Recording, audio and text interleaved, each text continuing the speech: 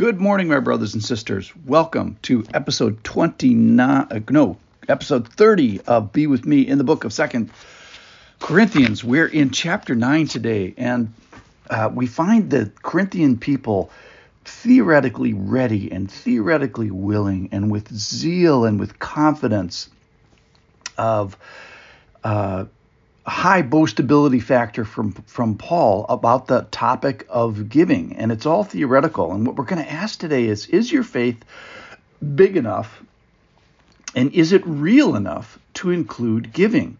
That is, can we test and prove your faith? We can test and prove your relationship with Christ by looking at your checkbook, or as it is nowadays, by your Venmo account. And I think of the story of the Grinch that stole Christmas, and you remember the part of the story where the Grinch is standing there and say, how could it be so? It came without ribbons, it came without tags, it came without packages, boxes, or bags, and he puzzled 3 hours till his puzzler was sore. Then the Grinch thought of something he hadn't before. Maybe Christmas, he thought, doesn't come from a store. Maybe perhaps it means a little bit more. And then what happened? Well, in Whoville, they say that the Grinch's small heart grew 3 sizes that day.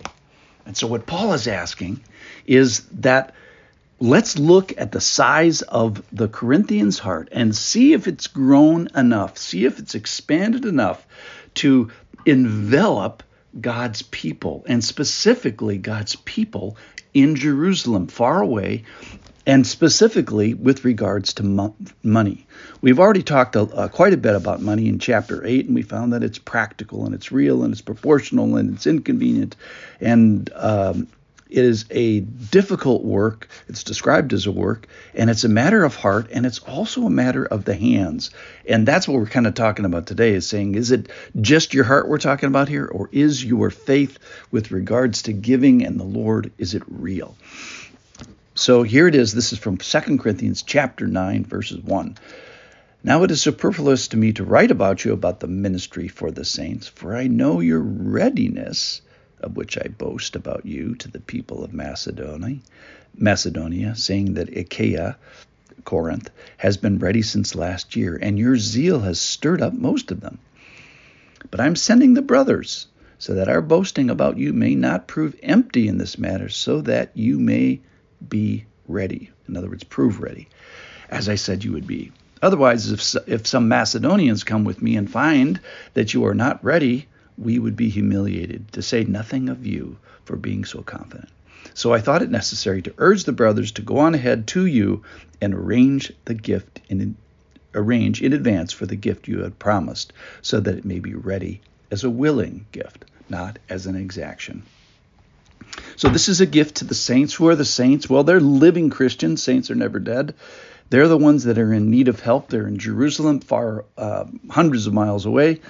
And this is a representative of giving of one person to another person, one group of people to another group of people. Remember, the government didn't do this at this period of time. So when the Jerusalem church was particularly financially strapping, who's going to help them? Nobody but other churches.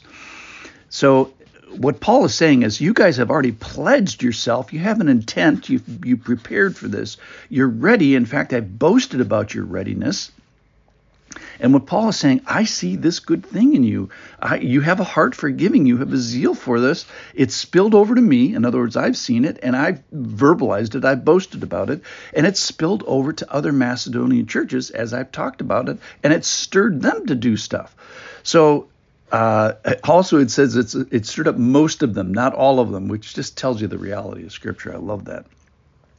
So the risk is that you wouldn't come through. The risk is that you won't complete the task. And the point here is that these brothers are actual people, and they're actually coming to your neighborhood.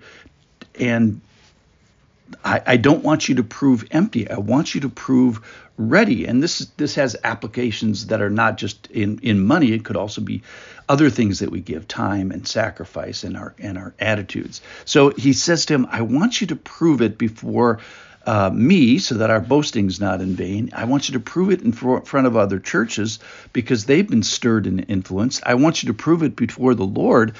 And then really, I want you to prove it before yourself. This is where the rubber meets the road.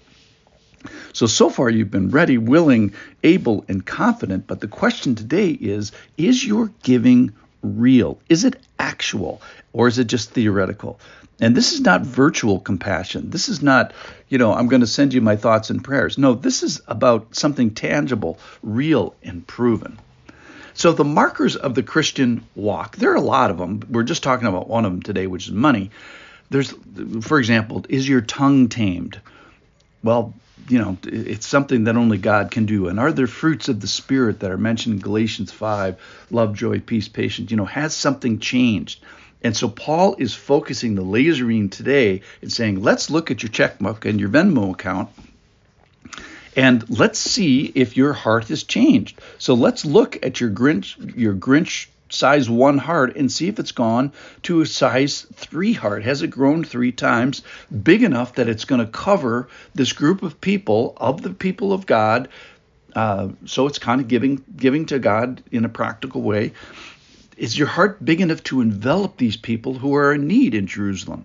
And that is that your faith is provable. It's not found void. So my prayer today for me and for all of us is that this namby-pamby warm feeling in our guts can be tested in practical ways, that this readiness and willingness and warm feeling, that it can be proven in the topic, in today's topic at least, of giving and generosity.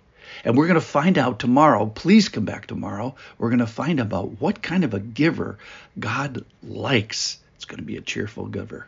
Very famous passage. Come back tomorrow.